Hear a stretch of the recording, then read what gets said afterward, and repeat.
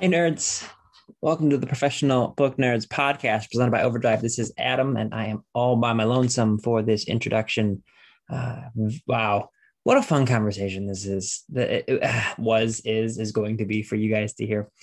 I interviewed Josh Malerman, who is best known as the author of Bird Box and Mallory and Inspection and all a myriad of things, but obviously Bird Box being the thing that took the world by storm when it came out, especially on Netflix.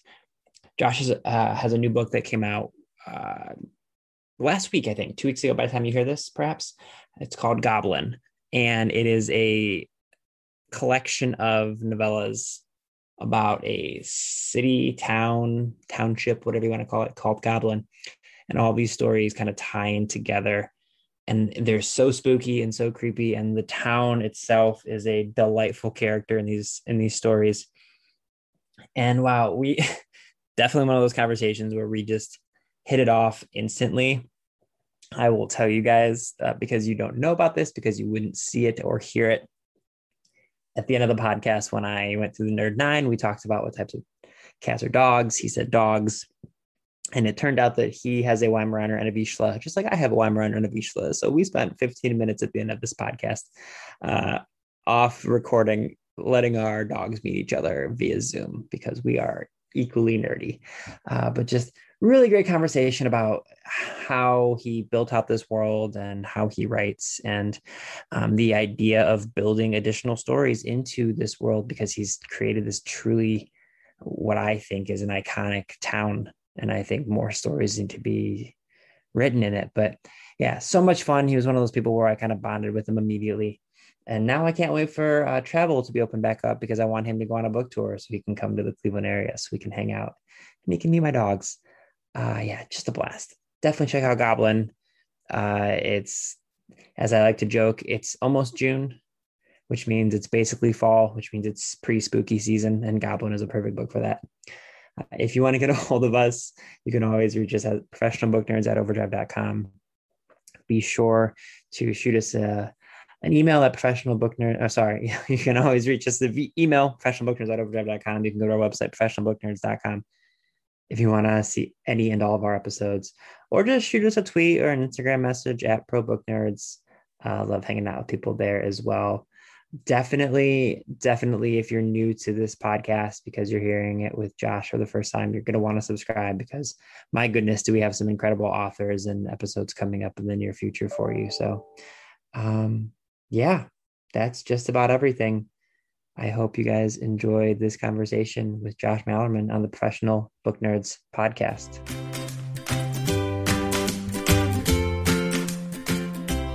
Yeah, we really just love, like, I'm just curious always about the literary world because I live in it so much and I love it. And we just like nerding out about this kind of stuff. So yeah, it's very, very laid back, very easygoing. Exactly like you said, like, plus it lets you have a little bit more of a long form conversation as opposed to like when you are doing a press tour for Bird Box and they're like, we've got 3 minutes with you. Right. Tell us what inspired this. And then we're going to ask you like your favorite sandwich, like that kind of stuff. What inspired this and what do the creatures look like? Exactly. Oh my God. Yeah.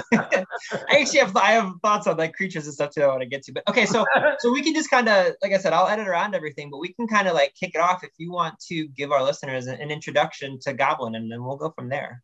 Sure. Goblin is, I consider it a novel, but it is 6 novellas that make up the novel. And essentially the main character of Goblin is Goblin itself, which is the city of Goblin. And these 6 novellas focus on 6 variously obsessed gobliners. And so we get a pretty strong window of what life is like in the city of Goblin through those who live there.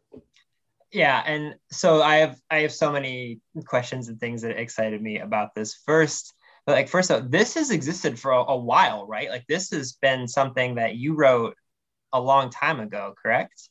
So it's really, I'll tell you like the story really as fast as I can.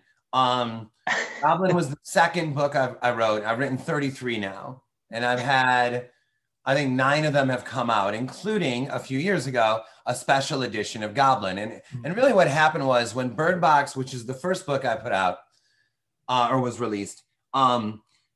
When it came out, I had already had like 14 novels written. And these weren't, to me, they weren't trunk novels. They were all, I didn't have a publisher. I wasn't famous or whatever, however you want to say it. So they weren't coming out. So there was a backlog. And I got a call from an amazing author named Christopher Golden, who's like, listen, I hear that you have all this backlog of books. I have some advice for you on how you can put some more out. One way is through limited editions. And he put me in touch with this fella, Paul Miller at Earthling Publications. And because most publishing houses are okay with you doing a limited edition because it doesn't eat into the sales of whatever book of yours they're trying to sell. There's only so many of the limited that can sell. So Paul, I sent him Goblin, which has been, I don't know if it's weird for an author to say this, but it's been a favorite of mine from the start. And so I sent that to Paul. He's like, let's do it. And it's almost like the ideal scenario unfolded, which is Goblin, the limited edition came out, did well.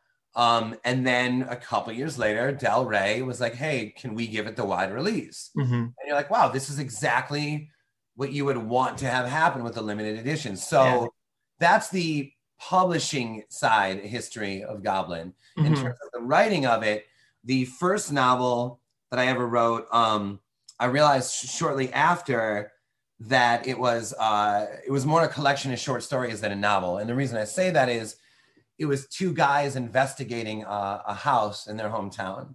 But in doing so, they ask a bunch of locals about this house. And so it's really just all the locals' short stories about this house. So I kind of realized, I was like, rather than feel like, oh, you didn't really write a novel, it was more of a collection.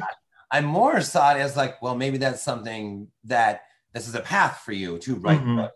And so Goblin was what came next, where I was like, I'm going to do that again, but in a much more focused way. Now it's like all like the town, like I said, the town is our main character. And because of that, any story that happens inside of it, the main character remains in the story. Yeah. Okay. So when writing a story like Goblin, where the city, like you said, it really is, the town really is the main character. When people read it, they will absolutely discover that. What comes first for you? Is it the concept of the city, or is it stories that you think you want to tell within? I'm guessing I know the answer, but for you, like what, like from a craft standpoint, which one came first?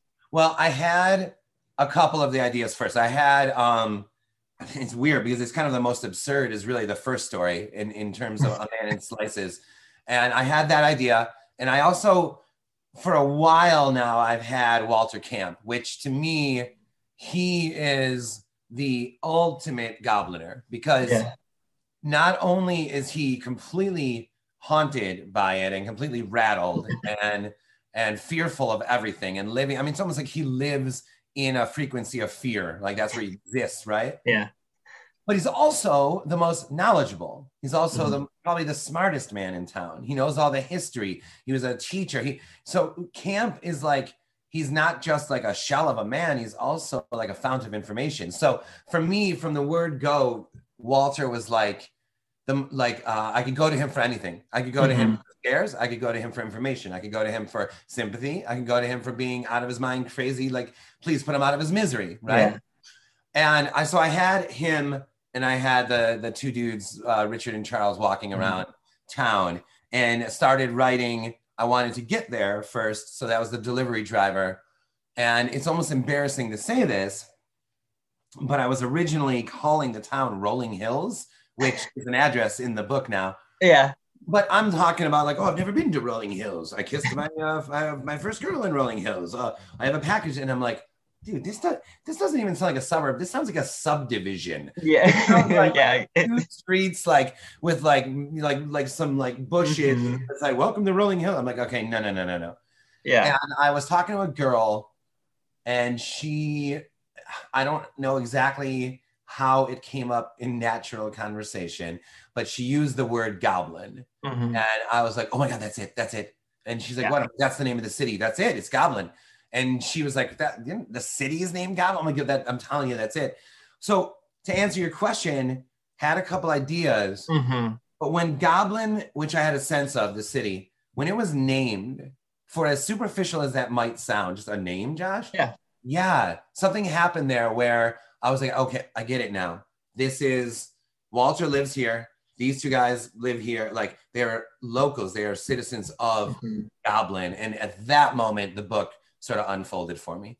Oh, and it's just like, it's perfect because it's a word that for readers, like it calls to mind something immediately. Like if you say there's a town called Goblin, you immediately get some sort of, it's like in, real life, like Salem. Like when someone's like, this story takes place in Salem, you immediately like a something goes off in your brain. You're like, oh, I think I get it. And like the stories that you tell in Goblin fit, and it immediately, like, it's always raining. Everything is kind of like dark and mysterious, and the police are kind of like zombie like sort of a thing. Like it fits. It just fits. And something that you do that I love when stories do this is, yes, like you said, I would agree with you that it's a novel. Yes, it's 6 novellas, but like the stories tie together. And so because they are 6 unique stories that fit together, like how did you go about doing that? Were you like going back into some stories when you were writing others and being like, oh, I can put this character here and XYZ, because they fit together so seamlessly, but obviously you aren't writing, at least I don't think you're writing 6 stories like simultaneously. I don't know, that would be even more wild. That would be, well, that's interesting because I'm somewhat interested in writing a Return to Goblin, which is the silliest title ever. I picture Walter Camp with like his hair blowing in the wind, hugging like a palm tree. A Return to Goblin. But no, it was a little of both, but mostly the former. Well, mostly it worked itself out. But at the end, there were things I don't want to spoil something. But for example, what the 2 boys find in the bushes by the Milky Way, stuff like that. Like at the end, I'm like, okay, wait, I can use these. I can use in the rewrite. I'm like, be aware of the other stories. Yeah. But if you think about it, the first 3 especially, it's almost like the first 3 set up or world build, because first you get the 2 boys, the one boy introducing the other boy to Goblin. He's like, welcome to town, essentially. This is the adult movie theater. This is the hotel. This is Goblin Games. This is Parish Park. This is the cemetery. So you get the layout of the land. In the second story, the only thing that ever calms Walter Camp down is talking history. So thanks to Mrs. Doris, we get the history of Goblin through Camp. So now you have the layout, now you have the history. And then the third story, now you get why the owls are off limits. Now you get the rules of Goblin, which through Neil Nash, who wants to break the rules. And so it's really not until there's a visitor, Roman Emperor, in story 4, Presto, that now the world has been built and now we're just existing in Goblin. And that was not something consciously done. It's like I had like that mapped out. But when I was doing the rewrite, I really noticed that. I was like, oh, I see what's happening here. The world is built in the front half of the book. And then now we get out visitors, Casualty and Dirk Rogers, and the ultimate, another ultimate Gobliner in Wayne Sherman. Yeah. For listeners who, I mean, obviously most of you will not have read the book yet when you hear this, but I like a light bulb went off to me when I realized what I was picturing is the movie Trick or Treat. Oh yeah. Like that's literally like I was like, oh wait a minute, this reminds me of like a version of that where like it's this really messed up town with these really messed up characters who your stories intertwine more than theirs do, but you get those like nods in that movie, and I was like, oh wait a minute, this is kind of I love that movie, man. And I have the soundtrack to it also. So good. Yeah, it's so good. Yeah. So what is it about like a truly, I love this, like using like a truly dark, creepy city as a setting. I mean, obviously, like I feel like the most famous one in a horror is like Derry by Stephen King from It. But I love when this is like this sort of happens, is there's this town that you kind of can't escape from. But like, what is it about you that makes that such a powerful framing structure for a horror novel? I think that, again, once it's established, it's kind of like the Twilight Zone, right? So, well, let me clarify that. The Twilight Zone is a place you kind of accidentally end up in. Like you park your car and you walk on the other side of a hill and all of a sudden you're in the Twilight Zone. Goblin is a fixed place, right? So there's obviously a big difference. But I think that once you do have that location, whether it's ethereal or real, literally anything can happen inside of it, and you maintain the underscore. You maintain that the I guess what would be the silent soundtrack of a book. The mood is always there because it's in Goblin. So there could be a funnier or a lighter episode of the Twilight Zone, but it's still in the Twilight Zone, and that adds something to us. That adds something for us. Like there's in Twilight Zone the movie, there's the heartwarming segment with Kick the Can that Spielberg directed, and the other segments are all like scarier and harsher. Yeah. But that one, you're like, oh, you could, when I was a kid, I was like, oh, it's the soft one or something like that. Now I'm like, no, it's still the Twilight Zone though. And same thing here. So what that does is it, as an author, it's like liberating as hell because you're like, well, anything goes then. And like it's already established thanks to Goblin. All I have to do, if I have a story that is feeling too far out or too detached, have them sit on a bench in Parish Park. Now attached to Goblin again. Have them throw out something into a can that says keep Goblin clean. Have them, and all of a sudden you're still tied to the book. And so there was something extremely liberating in that way. And the second part of that answer would be that I think that it's often like difficult to maintain a mood for like a 400, 500 page horror novel, whether it's a mood of dread or whatever it is. Bird Box is a shorter novel. And I think that one does, I did maintain one mood throughout. But once you start to get the 300, 400, 500, it's just not easy. And they'll be like, your favorite horror novels will have like dips or like, I don't know, bad jokes or that you think are boring or whatever.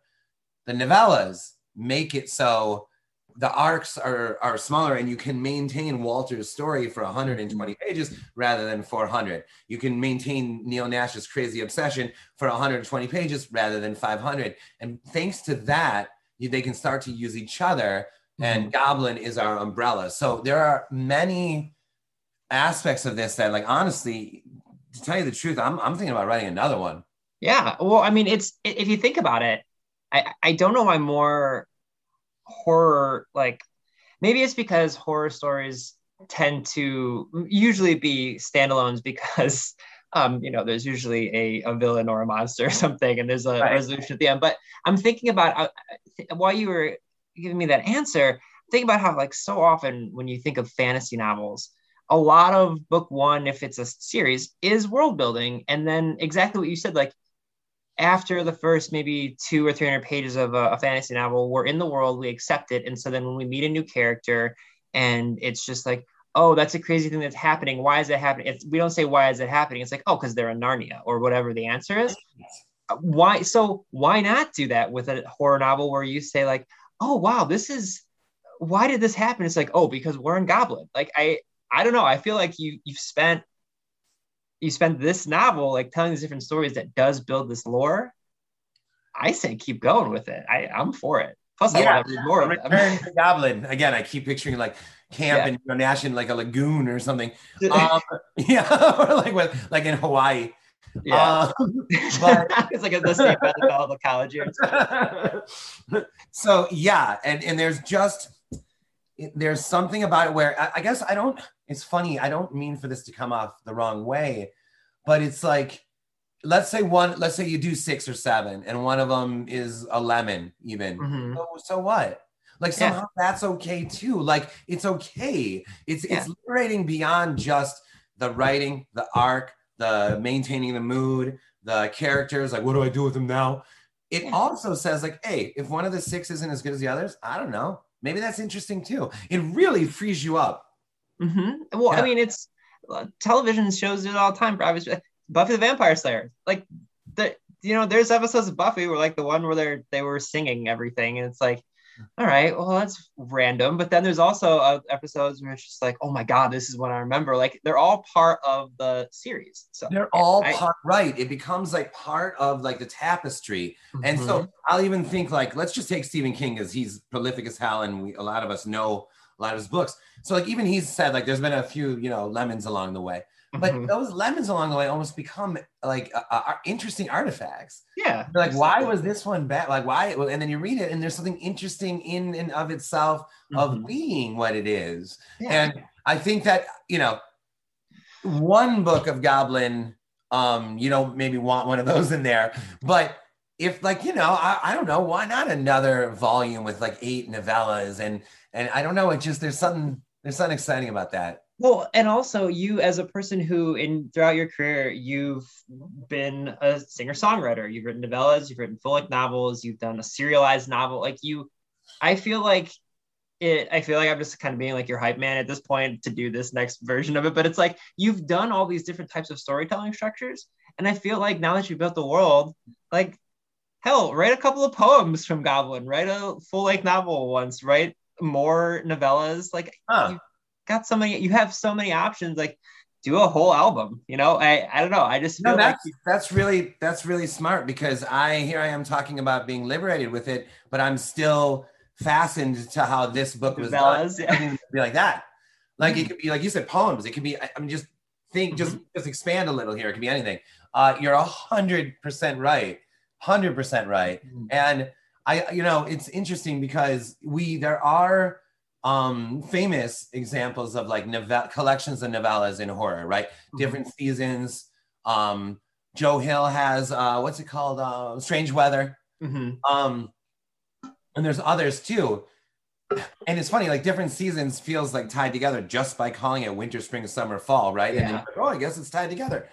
But this to sit down and do that, which is something I'm kind of working on right now, almost feels naked or untethered without that unification of the city itself. Yeah. The best example that I can think of in that I know of is Winesburg, Ohio, which is do you know that? It's like Sherwood Anderson from like the 30s or something. Yeah, a little bit. So I'm from Ohio. So anything that has to do with storytelling. Yeah. So a little bit. Yeah. So, and that's like each of those stories is like for listeners is like a different character in the city, different citizen, whatever, dealing with sort of the loneliness or the problems of small town life. Okay. Mm-hmm. So in a way it's similar, but this is on steroids or a horror version. And there's just it's the whole time you feel like you're visiting that town. Mm-hmm. And so you're not just getting to know this man, this woman, this whoever, you're also visiting this town the whole time. Yeah, and exactly what you said. It's like they become very much a part. I'm trying to think of like Wendellberry is another version of that, where like you write these small town books in Kentucky, in this like Port Royal, I believe is called, that I've read a bunch of, and it's the same thing. It's like you kind of see snippets of each other's stories. But yeah, I love that. I am, like I said, I just think it's something and I know you have so many other stories and things that you're working on, but I think that there's room in Goblin for so many more stories, and Yeah. structure can be whatever it is. But something else I want to ask you about. I was thinking about a lot of your writing, and I feel like there's this concept in some of your stories of like being trapped, like in Inspection, the main characters, tread carefully for people who haven't read your other books. The main characters are kind of trapped more or less in these towers, even if they don't realize that they are. I feel like in Bird Box, there's sort of like a sense that they're trapped, but it's really like by this fear, this incomprehensible monster thing. And I mean, there's literally in Unburied Carol, like she's literally trapped in a box where you kind of can't escape. And then like Goblin, to an extent, like I don't want to say they're trapped, but like within the confines of the city is where all these insane things happen and kind of trapped there. Like, is that a key aspect of horror for you? Like that kind of concept of feeling like you can't escape something? Do you think that's key to being scared? Well, I have to say, like, I can't even believe this after this long having books out. I've never been asked that question. I've never thought about that before, but I do know this, that when someone asks me what do I think the scariest thing is, and what scares you the most, the two things that come to mind are losing your mind, like literally losing, like snapping, losing your mind, and then even potentially getting it back, meaning you have to live with the fact that it was gone for a minute.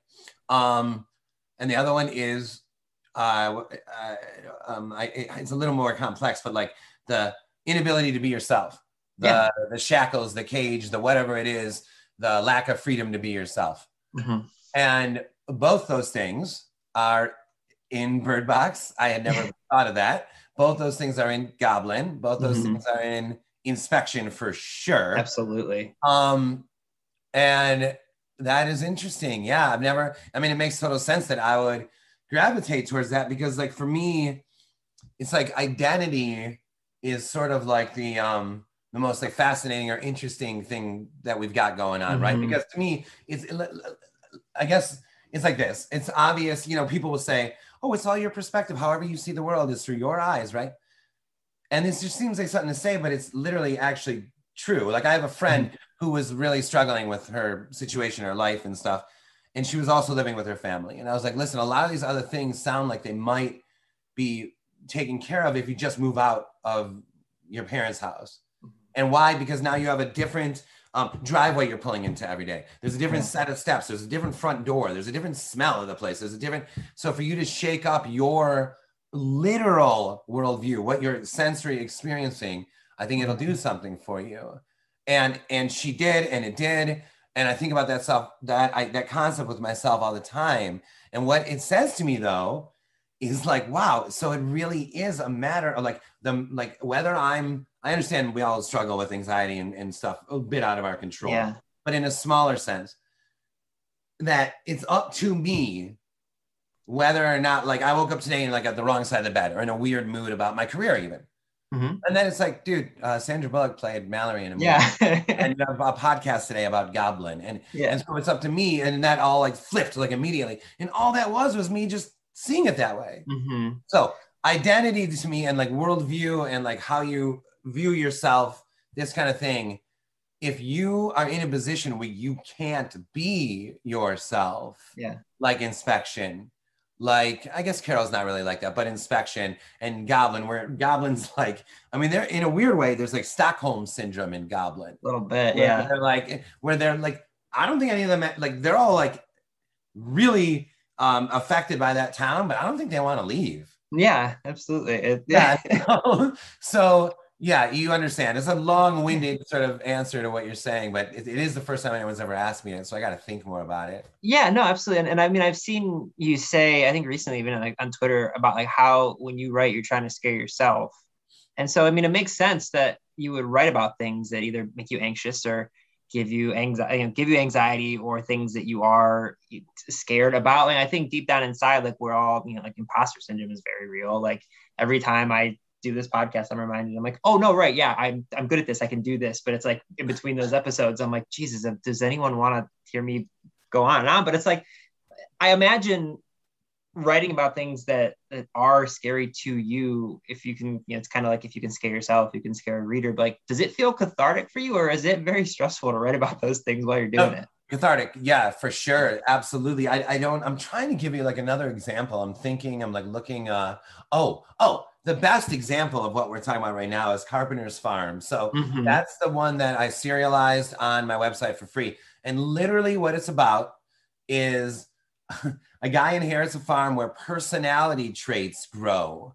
So he invites and he's like unrecognizable to his friends when they come to visit him on this farm. Why? Because he's ingested all the traits that he believes that he would want, like bravery, courage, fortitude, now he's a people person. Now he's this. He wasn't any of these things before. But then to make matters worse, he doses all their salads with the traits that he thinks they need, right? And there's no reversing this. So, but whereas it might seem, for example, let's say a person went to Carpenter's Farm because they were cheated on, right?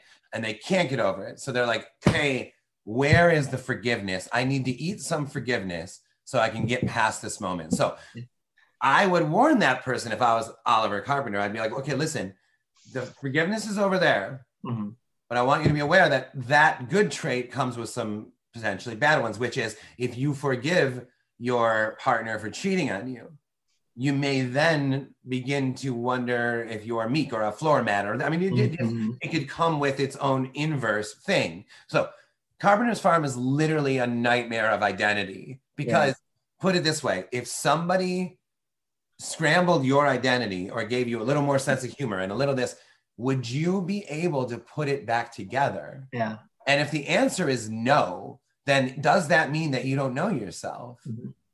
And Well, that's a scary concept to me. yeah. Well, and also I imagine like the fact that a lot of, I know that a ton of writing comes from life experience. And obviously over the last year, we've all struggled to be able to have life experience. But I imagine the fact that so much of your writing does, it's well thought out and creative versions of what's going on in your mind, but it's things that like you are thinking about, whether it is anxiety or your career or things that, talking about your own identity. Like I have to imagine having those be a lot of the sources of where your content comes from has helped you over the past year when maybe you couldn't, go see a different town or explore the world a little bit. Like I have to imagine that's been pretty helpful from a productivity and a creativity standpoint. Yeah. Are you saying like, do you mean that there's been, do you say it again? I want to make sure that I understand before I Yeah, understand. just that the fact that so much of what you write comes from sort of like these, like almost like personal fears or anxieties and things, and not like having seen something out in the world. I have to imagine the fact that so much of it comes from like what's going on in your own mind and kind of your own spirit, I guess. I have to imagine that's helped over the last year where you aren't able to kind of refill the kind of like cup of life experience that we would all normally have. And I know that authors so frequently pull from when you're telling stories. Yeah, no, definitely. And also, the only like the ultimate sort of like, I mean, this is gonna sound weird, but the ultimate sort of guilt trip I get is when I'm not here working on stuff regularly. And over Mm-hmm. the last year, I literally had no choice. First of Yeah. all, we don't have any kids and I Mm-hmm. don't have a day job, right? So I like, I mean, and there's no parties going on. We're not allowed to travel. So it was like, well, there's certainly no excuse now if you don't get something. Yeah. And I'm not going to go so far to say that's a silver lining of a pandemic because there is, I Mm-hmm. mean, come on, right? There is Yeah. none. But at the same time, I started working out every day, writing Mm-hmm. almost every day. Allison's been working on this amazing project outside. She's a artist in a million different ways. Yeah. Um, and it's in a sense, it has been like, okay, let me put it this way. So when the pandemic started, I thought it would have been the worst thing in the world to read about a pandemic like horror story, right? Mm-hmm. Yeah. And then I read Chuck Wendig's Wanderers, Wanderers. Yeah. right? And I'm Yeah. during this, right? And at first I'm like, oh God, it's stressing me out, like, oh, what am I doing? Why am I reading this right now? But then it struck me like, wait a minute. Like, what's happening in the world? You could argue Mallory, the book, is similar because of her staunch pro-mask, pro-blindfold, Yeah. and Chuck's for a million different reasons, and the right wing going nuts and all this shit. Mm-hmm. So, but then you start realizing, like, wait, what's happening out here isn't that unrelatable. So what that says to me is, well, if we were able to imagine what's happening in the world, Mm-hmm. maybe we are also able to solve it. So reading Chuck's book actually in the end calmed me down. Yeah. And I did I, not expect that. I know exactly what you mean because actually one of the like well over a year now, one of the last in-person interviews I did before everything went on Zoom was I interviewed Emily St. John Mandel for the Glass Hotel.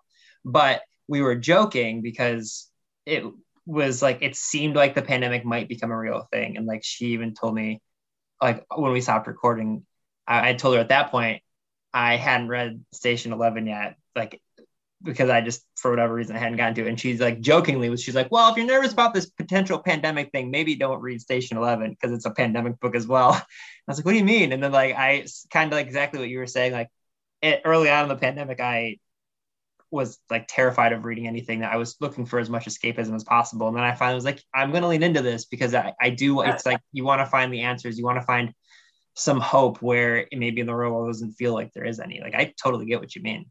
Yeah, and I started the pandemic reading Terry Brooks' Shannara books, which were like so, my God, it was like soul balm. It was like, Mm-hmm. it was fun. It was imaginative as hell, but without like the turbulence of a horror novel, which is really home for me, So I was like, oh my gosh, this is perfect. This is perfect. I'm like stuck at home. I'm worried about stuff, and I'm just getting like an adventure from this guy. And Yeah. so I started. I'm always a little hesitant to use the word like escape. Just I don't know why. I just feel like Mm-hmm. that like belittles his book in some way. I know That's fair. Yeah. people don't mean it that way, but here I am. I'm like, oh my God, thank God. And then I read Chuck's book because I was asked to blurb it. Mm-hmm. So I'm like, okay, here I go. I'm going to read like a 1,000-page pandemic story. Oh my God, about crazy right wingers. And I, in the end, I was like, that helped. Yeah, actually, when we're recording this, people will hear it after the fact, but the episode of our podcast is coming out on Monday is Christina Henry, who's also another wonderful horror writer. And we're talking about her newest book, Near the Bone, which is set on a mountain, and just horrible things happen on this mountain. And I read it in the dead of winter, like when I couldn't escape my own house, and I was like, this feels on the nose as hell, but it did. It like felt so wonderful to read. Yeah. So, I have an interesting story about her real fast. Yeah, absolutely. So it must have been February. I was on a panel at Comic-Con in Chicago. Yeah. And it was me, Daniel Krause, Joe Hill, and Christina Henry. Mm-hmm. And it was glorious. The four of us made so much sense together, intellectually, sense of humor. Like, I loved her. And the whole Joe Hill, I met him that day, and we've had a bunch of interactions since then, events and stuff. And Krause is incredible. So it was just a really golden quartet, right? In to be a part of. And then, you know, the panel ends. We all sort of like say our goodbyes, and wow, that was amazing. Whenever Alice and I get in the car and we drive back home, and when we get back home, so maybe it was early March, because when we got back home, like a few days later was the lockdown started. Yeah. And it was like, for the duration of this lockdown, Christina Henry, Joe Hill, and Daniel have been almost like the last people I saw. Mm-hmm. And it's like, I almost think of them standing in this like mist of me saying, all right, I'll see you guys soon. And no, I won't see you soon. You won't see them soon right now. Yeah. And holy cow. So yeah, she has a special place in like my memory and heart. Yeah. We and we've talked of, she and I have done a few podcasts now, and every time we have to like, behind her when she records, she has all these really wonderful like 80s and 90s movies posters, and one of them is the Iron Giant, and we talked for like 20 minutes about the Iron Giant before we even started recording our podcast, but that's nothing. Okay, so towards the end of our podcast, we like to ask 9 lighthearted questions. Not that anything I've asked you has been super heavy, but call them the Nerd 9 just because I like alliteration. And the first one is, what is the last book you finished reading? The last book I finished reading, hold on. So you guys can't see this. Josh is doing the classic author thing where he's surrounded by books right now and he's looking around his room. I'm really trying to remember what's literally the last book that I finished reading. I mean, it was only like days ago. Well, I'll also accept maybe something you're reading now, or just pick a book. Either way. Come with Me by Ronald Malfi is phenomenal. Like, it's one of those things where I, as a writer, and I imagine that other musicians probably feel this way too, he has such a grip on the storytelling, the narration, that I'm like in awe of it, man. It's like, I'm just like, he could be almost telling me anything in like any story.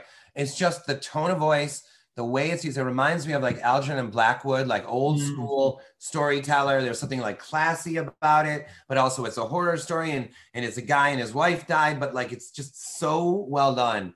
And I would recommend this to anyone. So Come With Me, Ronald Malfi. Nice. Do you have a favorite place to read? Yeah, it's really just in my office I bring in this, or I put my feet up like on the desk, but I like to have on the computer like a horror movie playing on silent. Yeah. Because I just kind of like, I don't know what it is. I don't know if it's a little ADD or something, where I'll just be like, I'll be reading, then I'll look over and see Vincent Price. I'm like, yeah. And then I keep reading, look over and see Peter Cushing. Yeah. Keep reading. That is the most horror writer answer possible. It's so much. Okay. Do you remember the book that kind of made you fall in love with reading when you were younger?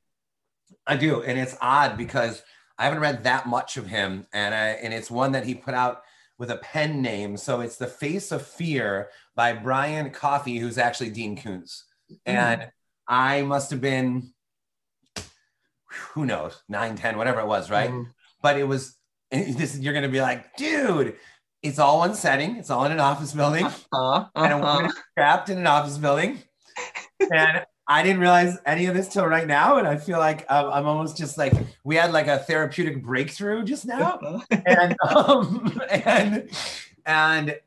I couldn't get over. I couldn't believe it. I'm like, this whole book's just in an office building. Like it's all just. There's no story all over the world. It's not a 10 million leagues under the sea. It's not. It's just in an office building where there's like a killer on the loose somewhere in the building, and the woman after hours is trying to escape him, and so that blew open doors for me. That like anything goes now in a book. And again, I haven't read enough. I've read like 3 of his. And I probably should have read like 20 of his by now. But The Face of Fear by Dean Koontz was like a rocket launcher for me. That's awesome. When we're allowed to travel again, what's one place you'd like to go that you have not yet been to yet? Hawaii. And me and Allison are I've been to 48 states, not Hawaii and Alaska.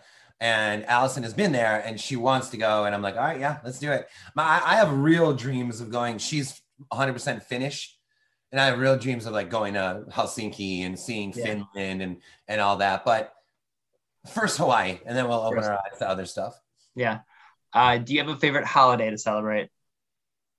Every time is New Year's. Every time. It's like really? Absolute favorite. Why? Because to me, it's like I'm a fan of like setting goals. And like so every New Year's, it's like, all right, 2 more books and another album this year. Let's go. And we can do it. And especially if you make it to New Year's and you had done that. And you're like, yeah. And you get like wasted and you're like, all right, this time next year, I want 2 new books and a new album. So New Year's has always been, like electrifying for me. That's awesome. Coffee or tea? For sure, coffee. Yeah. Cats or dogs? Oh man, no, I can't do it. So the reason I ask, for some context, my co-host Jill, she has 4 cats. I have 2 dogs, including one who you right behind me. He's sleeping. I saw him or her. Yeah, I always forget to tell people. But this is why we always ask, because we've done a few episodes where like she'll do cat books when I'm not there, or I'll do dog books, and we get more hilarious feedback from listeners about our cat and dog stuff than like almost anything. So we got to ask everybody. Okay, check it out. We have a Weimaraner. Do you know Weimaraners? I have my other dog is a Weimaraner. This is a Vizsla who's sleeping behind me. Are you kidding me? That's what we have, a Weimaraner and Vizsla. That's what we have. Are you kidding me? I kind of want you to meet them right now. Yeah, we'll tell you what. We'll finish with the last questions and then we'll do that. I'll let you see them both. Yeah. You have both? Yeah. Right. I have like a million. Oh my God. Hello, buddy. Oh my God. Okay. So we'll get through the rest of our questions. And oh my God. Okay. Yeah. That's like, I mean, these 2 are beyond dog to me. Like, I mean, in the Weimaraners, intelligence is off. Basically a person. Yeah. Basically a person. Yeah. Okay. Yeah, let's go on. Okay. All right. So, all right. Now I'm like off. I have 2 more of these, and we're going to talk about dogs. Favorite food? Well, I've been veggie for about 5 years now, and are we the same person? Same, literally, like same. Allison is vegan, and at some point, it was like I just realized, like, dude, she's like a marathoner. She's the healthiest person I know, and like. You know, it kind of like settled in. Somebody at a party once said to me, the minute I realized I don't have to be a part of hurting animals, like, well, what am I doing here? And so I was like, shit, I guess me too. Okay. And I stopped. It's been like 5 years. I feel exactly the same as I did. I haven't gained or lost weight, or I don't feel better or worse. And I'm like, so what's the difference? Let's stop. So I'm not vegan though. So I still love egg sandwiches. Yeah, that's totally. Okay, I'm right there with you. If you could have dinner with one person, alive or dead, who would you pick? Wow. I mean, God, so many are coming to mind. Toni Morrison, Edgar Allan Poe. Wouldn't you like to get wasted with Edgar Allan Poe just to see? Absolutely. Yeah, let's say Edgar Allan Poe. I'd like to eat and get wasted with Poe. Awesome. Okay. All right. Last question for you, and then I'm going to end our recording, and you and I are going to talk dogs. But what do you hope readers take away from reading Goblin? I honestly hope that when a reader finishes Goblin, that a thought crosses their mind of, I want to visit that city. I want to go there. I want to, or maybe feel like they had just gone, but a sense. I want them for one moment to just feel like that, like they were there. It was real. It's real. Yeah. That's absolutely perfect, Josh. This was a blast. Thank you for taking the time today with me. Yes, thank you. I'm really excited to introduce you to Valo. Yeah.